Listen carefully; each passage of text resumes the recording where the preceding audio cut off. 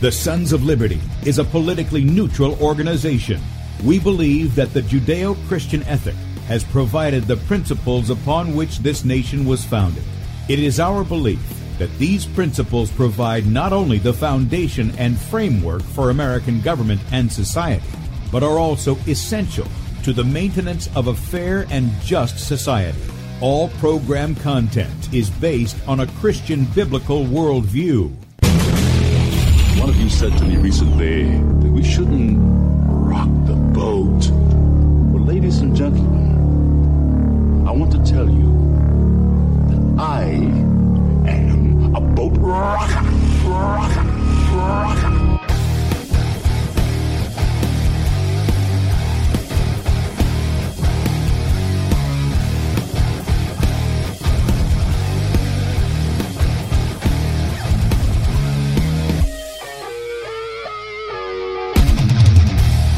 Good morning, America. Welcome, Christians, conservatives, constitutionalists, libertarians, communists, Islamists, LGBTQ, RST, UV, WXYZ people, and anybody else I may have missed to the Sons of Liberty radio show here on Red State Talk Radio.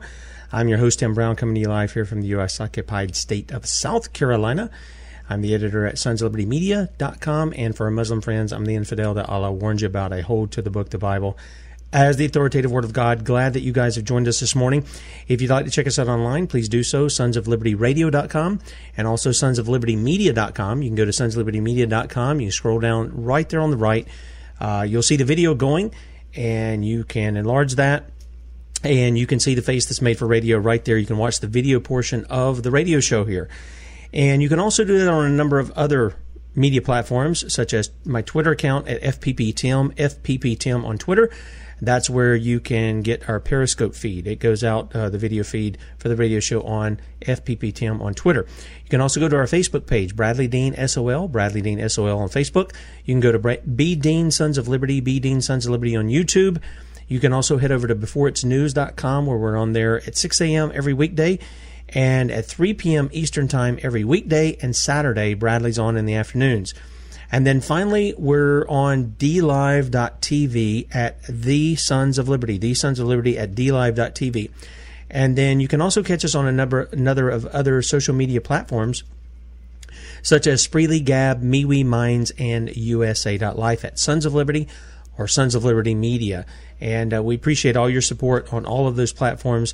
Glad to have people in the chats for the various platforms today. Glad that you guys have joined us. Now, this week, we were not able to have my good friend Victor Porlier on with us on Tuesday for our history lesson that we're going through. And so I got the bright idea. I said, well, let's talk about what's going on here with all of this coronavirus stuff. Let's talk about what's going on with the stuff we're getting out of this whole QAnon phenomenon, taking down the deep state, and all of this worldwide hysteria over a pandemic, which doesn't, I mean, I'm not saying I'm not saying there's not a real virus. I'm not saying people don't get sick or die. I'm not saying that at all. But it's kind of interesting. I've scoured the internet for Twitter and Facebook and all these others. I don't even know anybody who has it or knows anybody who has it or has had it. So this has kind of brought my attention to Victor, because Victor has a certain history about him that we introduced in a very first broadcast, and I wanted to bring him on just to have a conversation with him about his knowledge of deep state, shadow government, and things of that nature, and how that would relate to this. So with that said, Victor, good morning, brother. How are you? I'm awake. Well, that's good. That's good. That's good. Well, look, we wanted to bring you on because you have a special history about you. And what I want to do is, before we get too deep into the subject, people may say, well, who is Victor Porlier, and what gives him any credit in speaking to this issue? So what I want to do is, I want to turn it over to you. Give people just a little bit of history of who you are and what you used to do. And if you want to, you can even share a little bit of your testimony of how you came out of that and why you see things the way you do now. Okay. Well, first of all, you should know that I'm 82 years of age. So I have been around a few blocks in my life. I'm an Army brat with a career Army officer as a dad, which kind of put some spine in my back at an early age.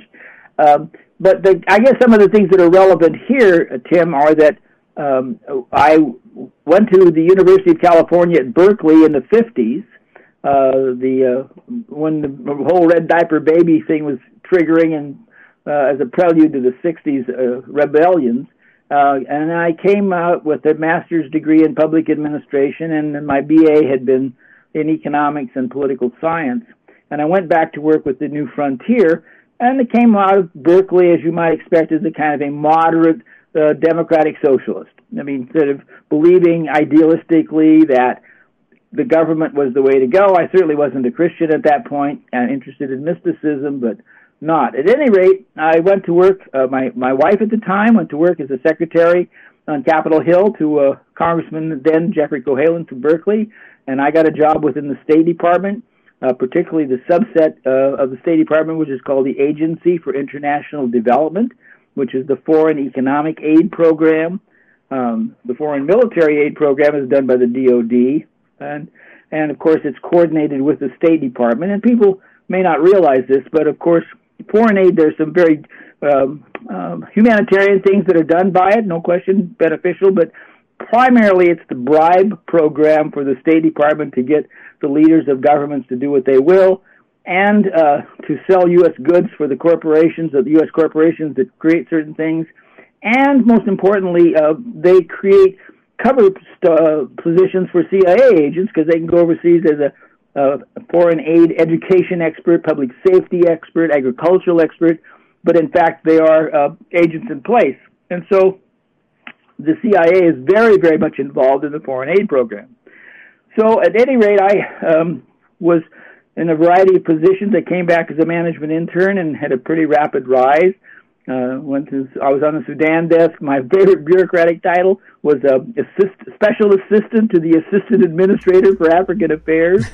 Then, at a certain point, after Kennedy had been assassinated and Johnson was in place, and the CIA had wanted Kennedy to consolidate all the foreign affairs intelligence operations and funnel the information through the CIA to him, well, he was not about to have that happen, particularly after the Bay of Pigs.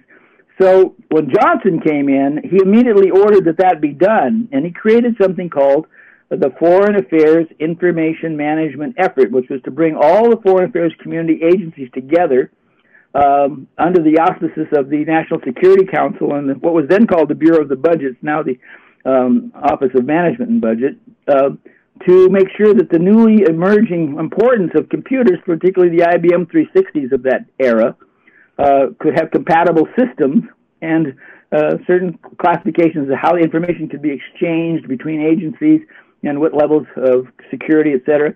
And so the person that was assigned, each agency then had to have a team that was specially detailed over the NSC. And so the person that was chosen for the foreign aid program was a fellow who had just come back as the aid deputy chief in Tel Aviv, but in fact he was a CIA guy from way back and had been working in the foreign aid program for a long while. His name is DeWild. At any rate, so John had to get a key team, and so he checked around, and I was a young up-and-comer at those days, and he asked me to join him, and I did. So I spent a couple of years working with the intelligence world in a very specialized place, and actually sent overseas. I spent time in Turkey and India, Thailand, and the Philippines, installing pilot systems for the information systems. At any rate, at a certain point, 1967, John said, there's a new book out by a scholar over at Georgetown University, which has a foreign service school right there in D.C., and he says, you've got to read this book. Well, it's a 1,300-page book, but because John said I should read it, I got it. And it was called Tragedy and Hope by Carol Quigley, who was the professor at that time under whom Bill Clinton was studying, and that's how Bill Clinton figured out how to make it in the power elite world. At any rate, that book was a shattering book for me to read, because suddenly I began to make a lot of connections of things I'd been hearing and seeing and realizing how much of the foreign policy of the United States was being dictated out of New York, particularly the Council on Foreign Relations. This is before the Trilateral Commission was created. And so then I wound up reading Hayek, The Road to Serfdom. And by that time, this is now the late 60s, I became chief of information systems development for the foreign aid program. I had about 15 people working for me in an IBM contract. But I started getting really depressed because suddenly I began to realize what we now call, the administrative state or the national security state or the shadow government, and erroneously the deep state. I'll come to that in a moment. Really was what was powered the government, and the people in Congress had very, very little to do other than fund what they were being asked to. And I thought, I don't want to do this. And so I wound up leaving the government in 1970. So from 61 to 70, I was embedded in that stuff. I spent a couple of years just kind of rethinking life. I went and punched cattle on my uncle's cattle ranch in Montana for a couple of years. Then I went up to Washington State, where I had been born, and got a job teaching at a local community college in Antioch. And I spent a few years really starting to try to understand what I had just left, because what the government that I was experiencing was not what I'd been taught in my political science classes in Berkeley, or certainly not in high school. And so that began a long trip, and I wound up working there in teaching political science, economics, international relations in Antioch. I taught Middle East politics. Oh, at one point I was at the Islamic Center in D.C. studying Arabic and Middle East studies, Islamic culture. And so I taught comparative religion. And so eventually I had to leave. I couldn't stand the faculty lounges and all the liberal professors. I didn't mind fencing with them because I really didn't have anything but dull swords. But leaving that aside, I then wound up working in the consulting world and began working with some very wealthy families, some of whom ran foundations and were conservative in their orientation. And I wound up for the last, from between 1990 to roughly 2007, working with the libertarian and conservative think tanks, primarily in D.C., but all over the country. And so I have a lot of background in this stuff, and I've always said, way back when, I wanted to be a kind of a mandarin, an administrative scholar. And so I wound up, though, being very much on the outs with the establishment, and that's kind of where I am today. Living up in upstate New York, in a semi-rural area, so I have a deeper background than most. It's not to say that I've got a lock on things, because so much of this it goes on in rooms, in buildings you never even heard of, and I'll never get into them. So they're all theorists about how the system works. And of course, conspiracies exist. They always have existed. History is a series of conspiracies. Brutus and the senators didn't suddenly say, "Oh, gee, we got knives in our pockets. Let's go over there right now and stab Caesar to death." No, they conspired to do that, and that goes on in politics all the time. And so I think we all should be conspiracy theorists, just as any good police detective trying to figure out a crime that may involve two or more people has got to be a conspiracy theorist before he figures out how it actually happened. So that's a quick hyperdrive through my past. Yeah, no, and I appreciate you laying that out for us. And by the way, you did make mention that you became a Christian. Your sweet wife told me that you just became a completely different man in the way you saw things, that you speak to everything through the lens of what the Word of God says. And for people who don't understand what that is, that's the Scriptures in the Old and New Testament. It's not the Quran. It's not the books of Mormon and all this other. It's the Scriptures in the Old and New Testament. And you see things through that. You try to view. Your worldview is through that lens, and that's really why we have you on Tuesday. You've got a vast knowledge of history, of how things work there, and you look at it through the lens of Scripture. And I'm just so thankful that we became friends and that you can come on Tuesdays to do that. Now, the reason I asked you to come in for this particular show is because of what we're seeing going on with the coronavirus, the actions of our government, the actions of foreign governments, the actions of, and I've got people in now, the actions of foreign governments and the actions of what we're seeing in this whole QAnon phenomenon and people buying into that. And I think you're going to be able to speak to a lot of these, just from your experience in that. And I think this is important for people. This isn't Tim Brown saying it. This is somebody who's actually been in the system who's seen that. So there are two things that you mentioned there. Deep state has been talked about in our culture and in our news for some time. And part of the issue that we've got going on is you mentioned deep state and shadow government. And a lot of people will intermix those things together, but you said we should keep those things separate. You want to talk about the difference between the deep state and the shadow government? Yes, I think it's important. I'll do a quick history lesson. We won't spend too much time on this. But you have to understand that we're talking here about something far more important or significant or historic than just what's been going on in the last couple of years or under the Trump administration. Because the documents are there, the books have been written, scholars left, right, and center have dealt with this stuff, and if someone is serious, of course so many people don't read books these days, they don't really know much of other than what they pick up in internet memes, but what you have since the 1700s, and particularly the early 1800s, the capture of the British Bank of England and financial system by the Rothschilds and a network of there, and they have had as a goal the creation of a new world order. I mean, and this is if you go to the Council on Foreign Relations and read their magazine Foreign Affairs or the books that they publish, or see the quotes of David Rockefeller, any number of other people, even presidents out of Skull and Bones like George Bush, you'll see they talk about the new world order. What is that? They are working toward, these globalists are working toward the diminishment of national sovereignty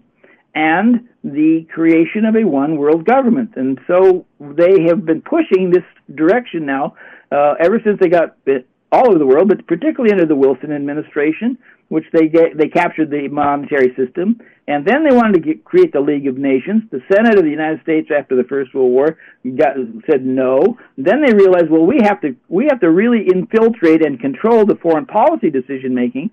So they created in London, they created the Royal Institute of International Affairs, and in the United States, the Council on Foreign Relations, because these are going to be entities that will be private think tanks that would eventually provide staffing for the administrations. And if you look at that, you'll see that from the time of FDR right up to the present, that members of the Council on Foreign Relations provide much of the staffing for significant parts of the administrations, Democrats or Republicans. And then, most important, right after the Second World War, we got the United Nations, which was their creation, and then we got the National Security State under Truman. And this is where OSS became the CIA, and the whole national security state began to be formed then and has been there ever since. And this is really focused in D.C. itself, in the Beltway. So and why I don't like calling it the deep state is because that's misleading. What really it is you can call it the national security state, you can call it the administrative state, or I prefer the shadow government, because the shadow government is the people in the bureaucracies with their connections outside to foundations and think tanks and particular corporate donors who actually run the government.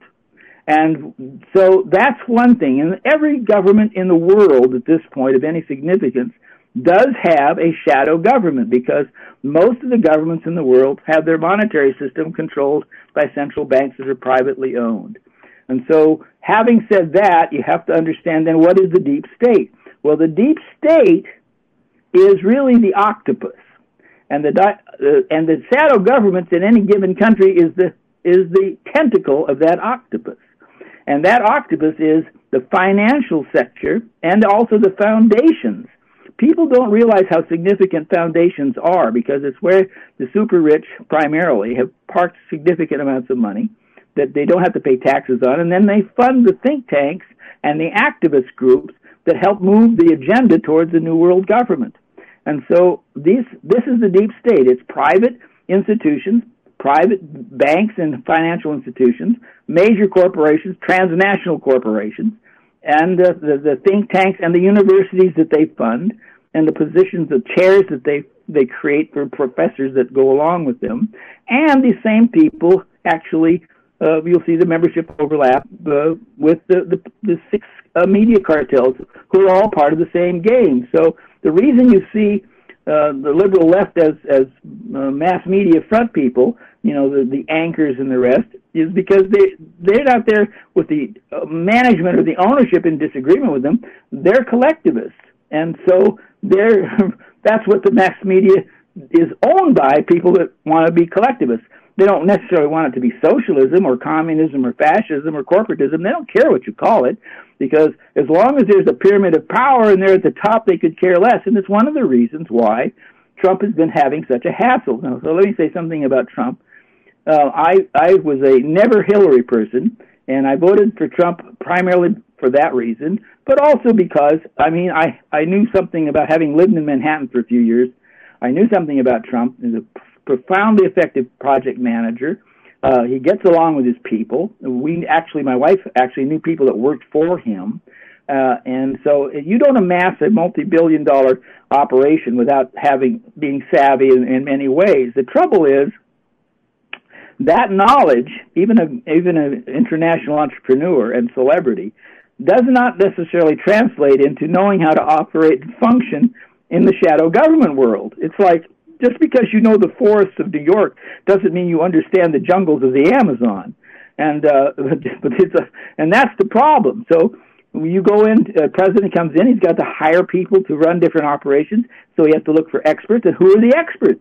The experts are the people that are the deep state and shadow government experts all through several administrations. So you wind up having people who have the credentials, but which are opposed to your position. So you have all kinds of people within the government opposing you, and then you have the mass media, which is really controlled by the deep state outside, opposing you, and you have the leadership at both parties, because you have the Democrat leadership, which is socialism strong, and then the GOP types are just sort of at the leadership level, socialism light. It's all collectivism. And so that's what he's been up against. Now let me stop there to say, is that an overview before I get into QAnon?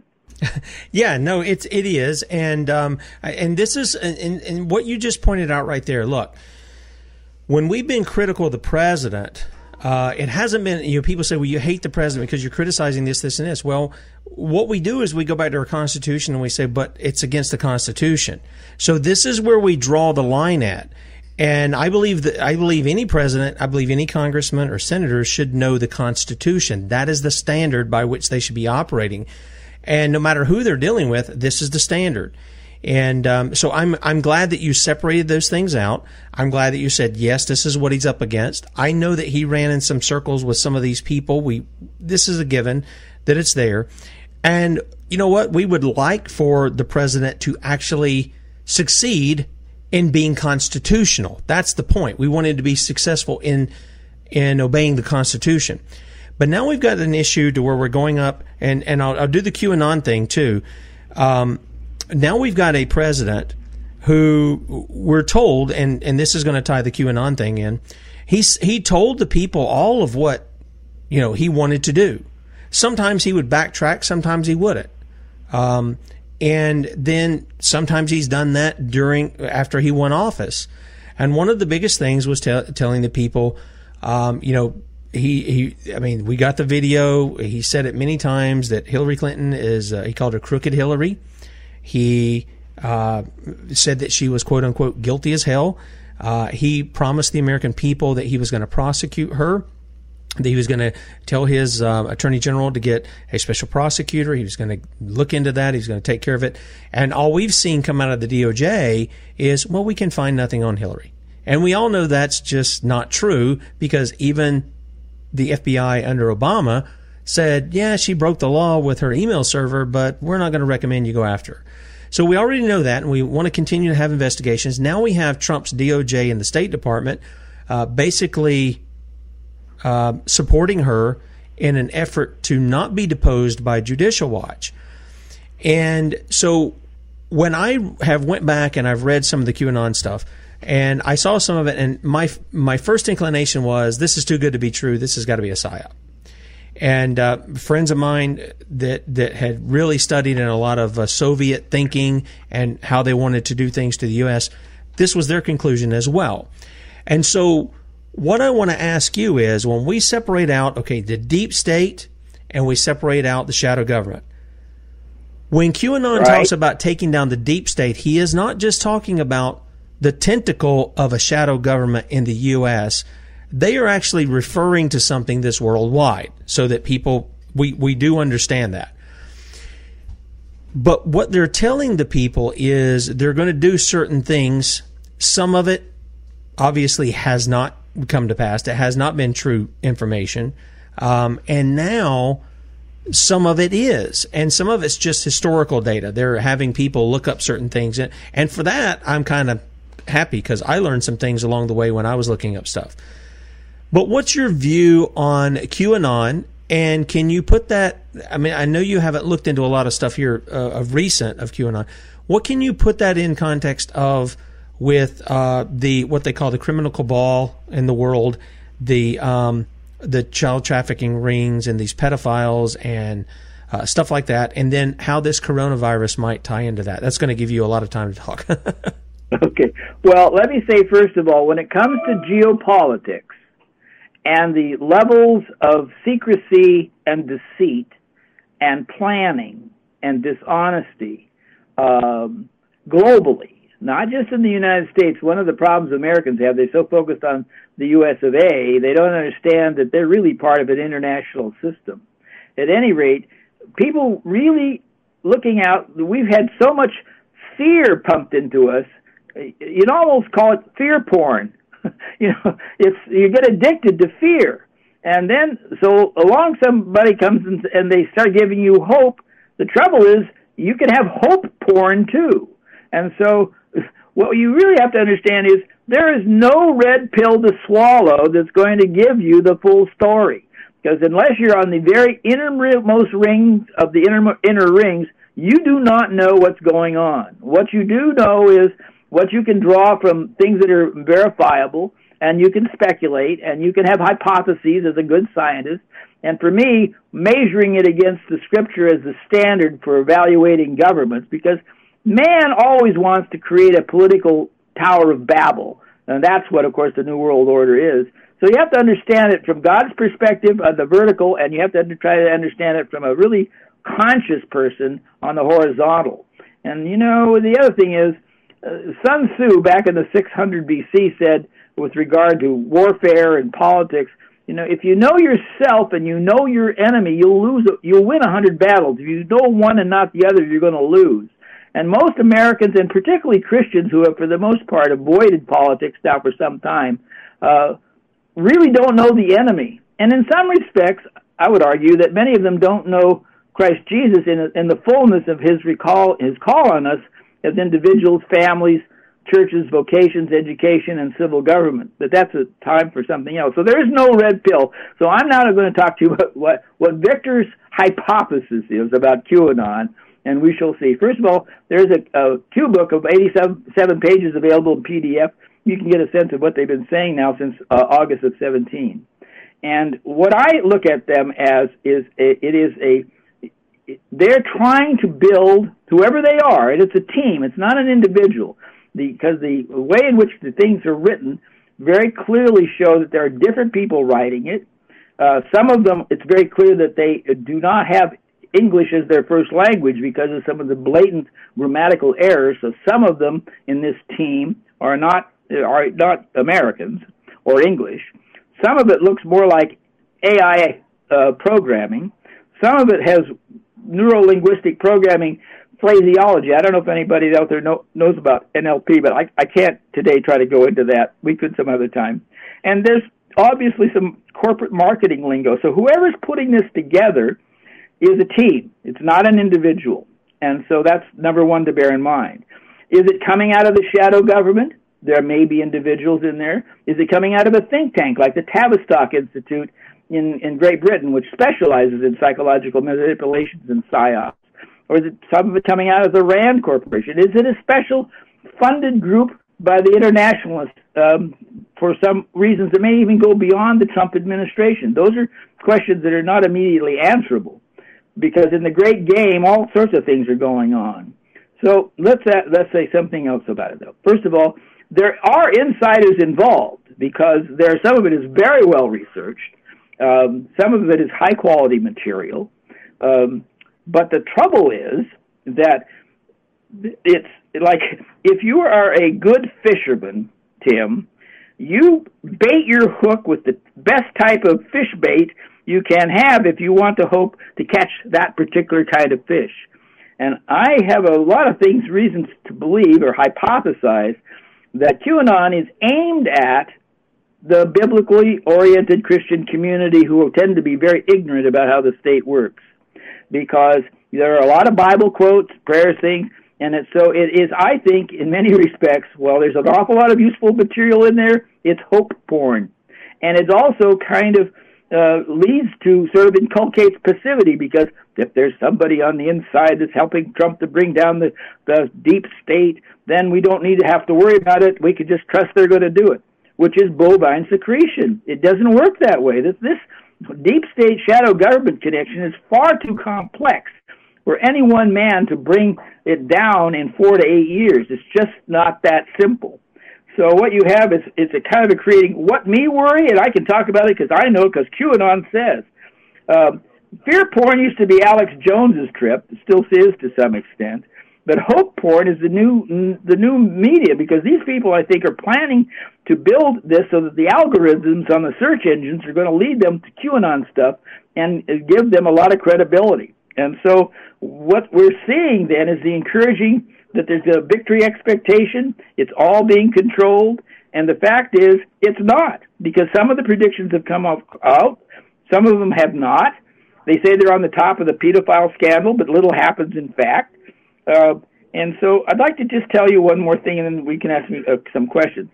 When I was in the State Department as a young man, and I was just trying to rise in the hierarchy, well, one old seasoned guy said to me, "Listen, Victor, this is what you need to do. Whenever you're in a situation and a new problem comes up, and nobody has thought about it before, you make it your focus to research it as fast as you can and be the, quote, first man with the draft." He says, because if you're the first man with the draft, the conversation will center around you, and you will then be rising in people's viewpoint because you are on top of it. And the more times you can be the first man with the draft, the more attention and credibility you'll get. And you think about QAnon, you know, when the Vegas shooting happened, they were like the first on the scene with the information, first, with their take. When some things were going on in Saudi Arabia, they were the first on the scene. They had the first draft. And that's a standard technique, because you do that enough, you get enough likes and whatnot, and you're building through very careful algorithms on the internet that you become a voice of authority. And that's what they're seeking to do. It's not just fooling the Christian audience. It's also to create a basis for when Trump is gone, because people will trust them. And they are not to be trusted, because as interesting as some of the information is, Trump is not the Messiah. He's not to be worshipped as an idol. He will not solve the problem. He's making some great progress in certain areas, and I don't dispute him. I mean, I don't just discount him. But as I said, QAnon is not a red pill you should swallow. Follow it, be very attentive, measure it, check it out against other things, but don't be fooled. No, I think that's good advice, and I would say that even to a certain extent, Trump has to be tied to Q in some way. Some of his tweets have referenced some of that. Those have actually been acknowledged in certain things. A lot of this, I got to tell you, Victor, it comes out of, I mean, we haven't even gotten on our studies on Tuesdays to numerology and stuff like that. But there's a lot of stuff that comes out about this stuff where I start seeing people do this numerology stuff, and they start, you're having to break all that stuff down, and it just gives me pause for a lot of things. But it does bother me, and people may say, well, why are you on this Q trip all of a sudden, Tim? Well, I went back the other week, I looked at a few things, I'm looking at what's going on, and I'm getting information now from a contact we have in the UK.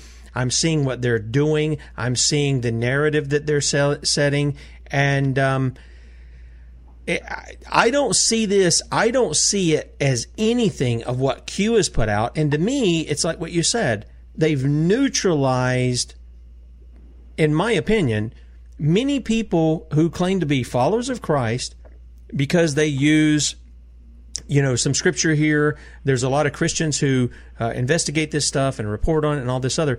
But I remember there's a book out called Transformation of America, and it's not like transformation like Barack Obama.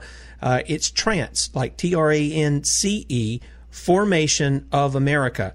And it's actually about a guy who was in the CIA getting a lady, is a true story, got a lady and her daughter out of mind control.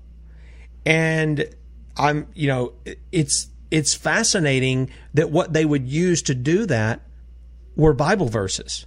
That was what they used Christianity to, because that was that's the pervading ideology of America. Because it's our foundations. But that's what they were using to control these people.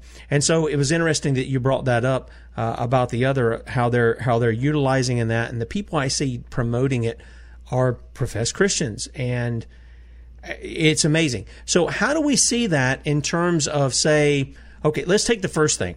The virus, the virus that we're being told about now.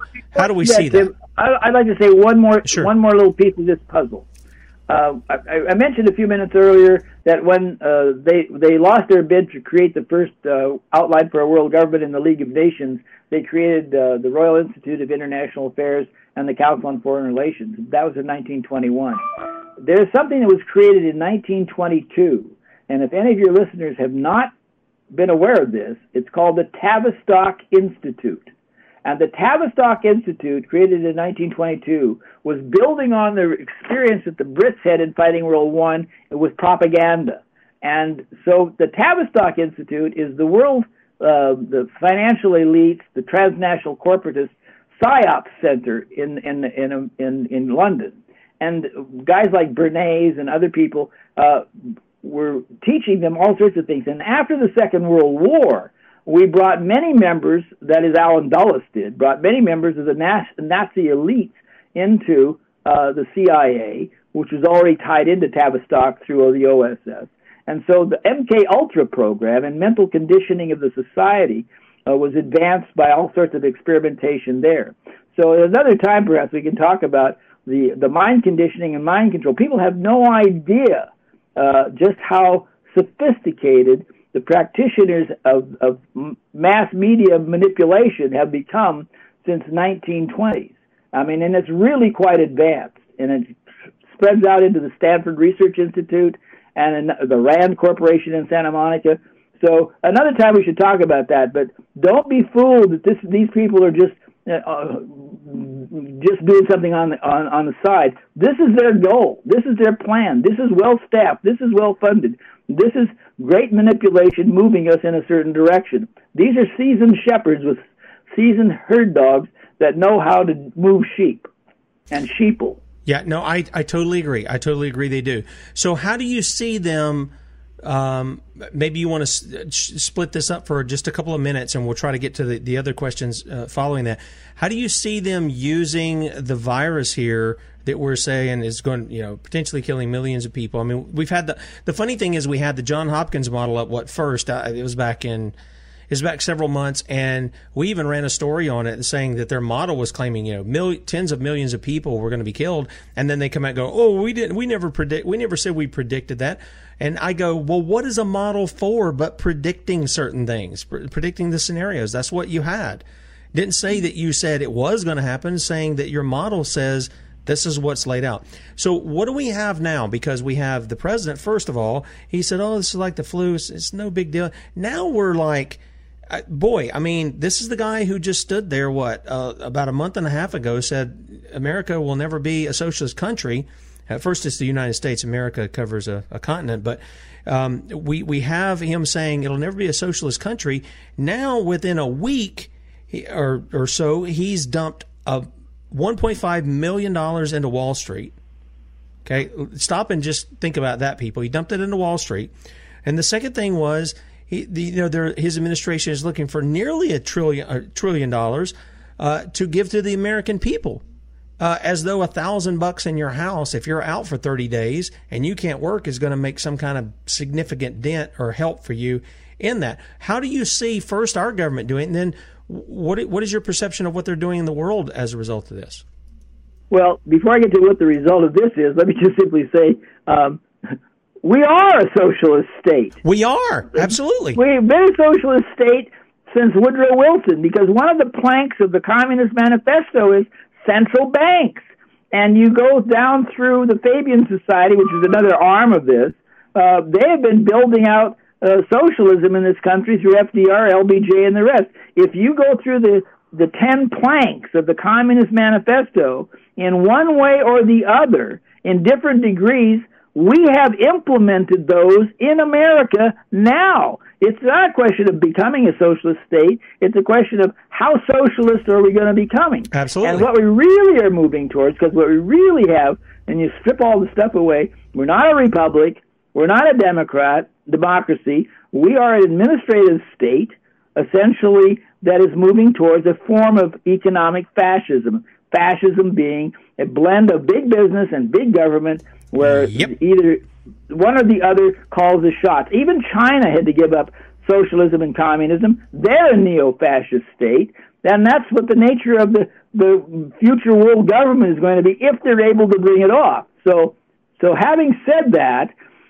one of the other goals that they have, besides educating people in a certain way, because they've sought to control the educational curriculum around the globe, people don't realize it, but the so-called Common Core, which raised such a problem because it was so globalist-oriented, came out of the United Nations, and particularly out of the Lucis Trust, which then spread this to every country. This is why I have Lynn on Wednesdays. We are constantly driving that home, and if any of your governors say that they've stopped Common Core, they are just lying to you, or they're ignorant of what it is. It's a particular standard.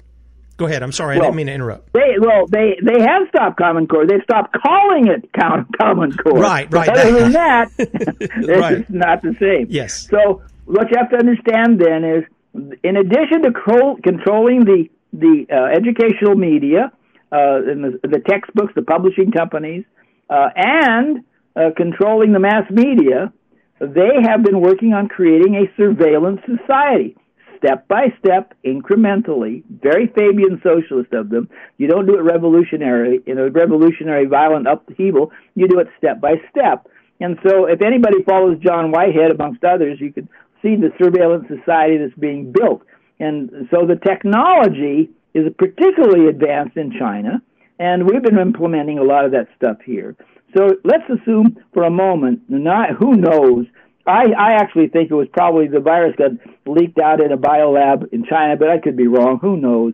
But the fact is, initially, it didn't look like there was really much planning behind it. But what did Ron Emanuel, Obama's guy, say with regard to crises?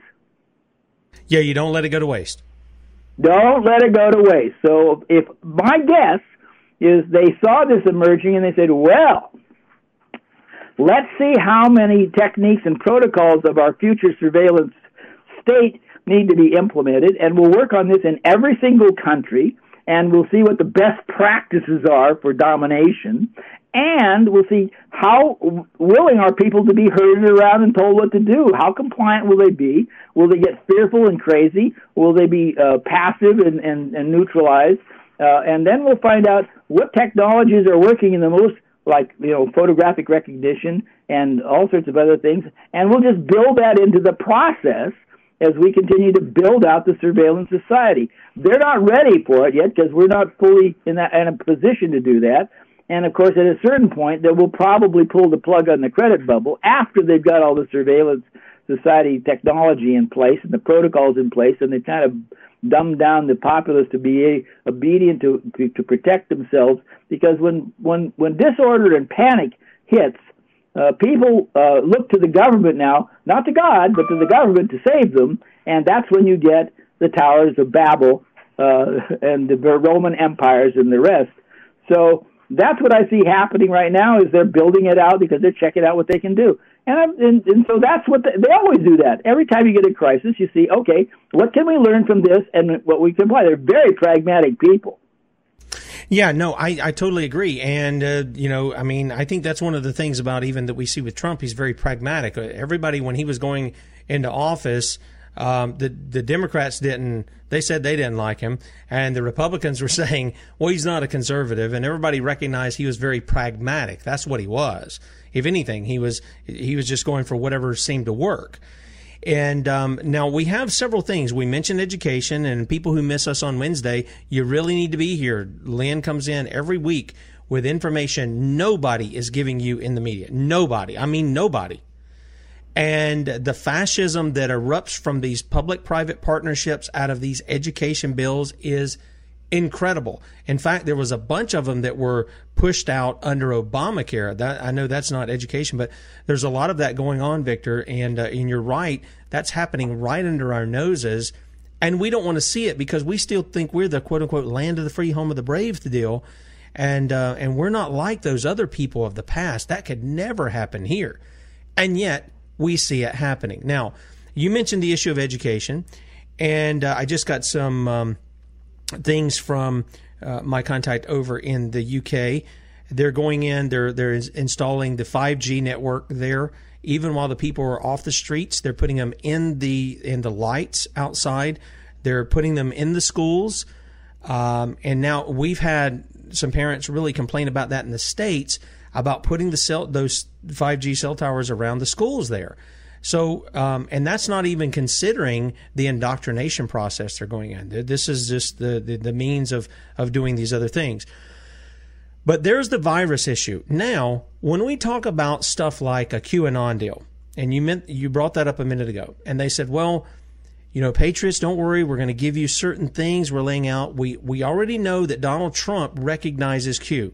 We know that because of certain things he said and because of certain things he's tweeted. Okay? So we know that he is somehow aligned with whatever's going on there with Q. We know that for a fact.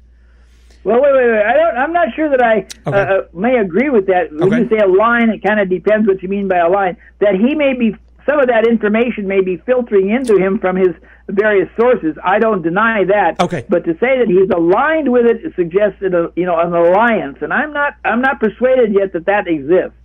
Okay, let me put it this way. There was a Q thing that I came across, and I should have pulled it up for here. They specifically asked, "Are you checking out these forums? And would you retweet?" And he did, and there was something. These people get into all these numbers and stuff, which is, I just don't think like that. But did it 17 hours after the thing on the mark. Okay, that it was a retweet. There was something he did just the other. That's cabalistic numerology. We'll cover that at another day. Sure. Well, and this leads back to some of the things I think that tie in with. Does it not tie in with the Kabbalah and stuff like that we've made mention of here recently? Well, there's not time to discuss the Kabbalah. Well, no, I get it. But do those things not sort of interlap one with another? You can just say yes or no. Anybody that has studied the Kabbalah knows that there is a numerological dimension to it. And for them, and this actually filters into some of the top-level higher degrees of Freemasonry, as well as organizations like the Hasidic Chabad, where dates and times and places and numbers become incredibly important for ritualistic purposes. But believe me, we need a lot more time than just a few minutes to go into that. But, it's there. It's there in the White House. Yep. I mean, and Jared and Ivanka are members of the Chabad, so they're Kabbalists. What that influence means in terms of various decisions being made in the Oval Office, I don't get inside those doors. No, I understand that, and I didn't. I apologize if I chose the wrong words there. What I'm trying to say is we see a connection with things that Q is saying and then what Trump says or tweets. And I think there are several instances that I saw just over the past week of looking at some of the things. And that's all I meant to apply. If I used the word alliance and people got the wrong idea, that's not what I meant. What I'm saying is there does seem to be a connection there somehow, some way. I don't know exactly what it is, but there does seem to be that. Well, let me put it this way. There's a significant amount of quality material that QAnon comes out with. Absolutely. That's the bait. You don't fish without good bait. Absolutely. So somebody's going to be using some of this stuff, and it's turning out to be true. I have no problem with that. Sure, I don't either. But there's seduction techniques. Yep. And you don't lay all your cards out on the table when you're playing poker. No, I know that, and this is something that I said. I think I said it on Monday or Tuesday whenever I did the show on the Q. Was there's a lot of good information. I learned some things out of it. My problem is not necessarily with that. My problem is, okay, is this cover that they're telling us, or they're telling people, don't fear, you're going to see this, you're going to see that. Don't worry, the Patriots are in control, and this, that, and the other. And that, and where it goes, I break ranks with all of it, no matter what the information is, because I say, well, wait a minute. One, the Bible tells me this is how God deals with people. That's really the foundation that keeps me where I'm at. And then two, what do we see that's went on in the political realm? And then we match that towards what we're being told is going to be done, that we're supposed to trust anonymous people about, that we don't know who they are or where they're at or what their motives are or any of this other stuff. So I'm with you on that. We got about 3 or 4 minutes here. And one of the things that I want to ask you in dealing with that is, what would be your advice to people who are listening to that, or are listening to the current administration throwing money out to people, telling them to stay in their homes, don't go out anywhere, do all this stuff. We're thinking about, bringing out the National Guard and all these other things. What would be your observations in that? What advice would you give folks? Well, let me say two things. One, remember the Alfred E. Newman of Mad Magazine? Yep. Oh, what? Me worry? Yep. Well, that's what QAnon is watch us take down the deep state for Trump. Don't believe it. Yep. Okay, that's for starters. Now, from a biblically centered perspective, one of the problems is that for too long, biblically oriented Christians have ignored the public square. And even when Jerry Falwell finally got around to becoming involved, or they started voting for Jimmy Carter way back, they were doing it out of great ignorance. They do not know the enemy. They know that something's wrong. There was a lot of fear going around, and the more they became aware of what was going on in the schools and elsewhere, more and more Christians wanted to see something. So along comes Trump, and they think, thank God we have a man on the white horse. Well, that is a delusionary thing to think, because where you need to be starting from is not from fear. God has not given us a spirit of fear, and to the extent that you have the fearful things that you don't correct before the Holy Ghost, you are going to be, that's a demon of fear. So where's the boldness? Where's the victory orientation?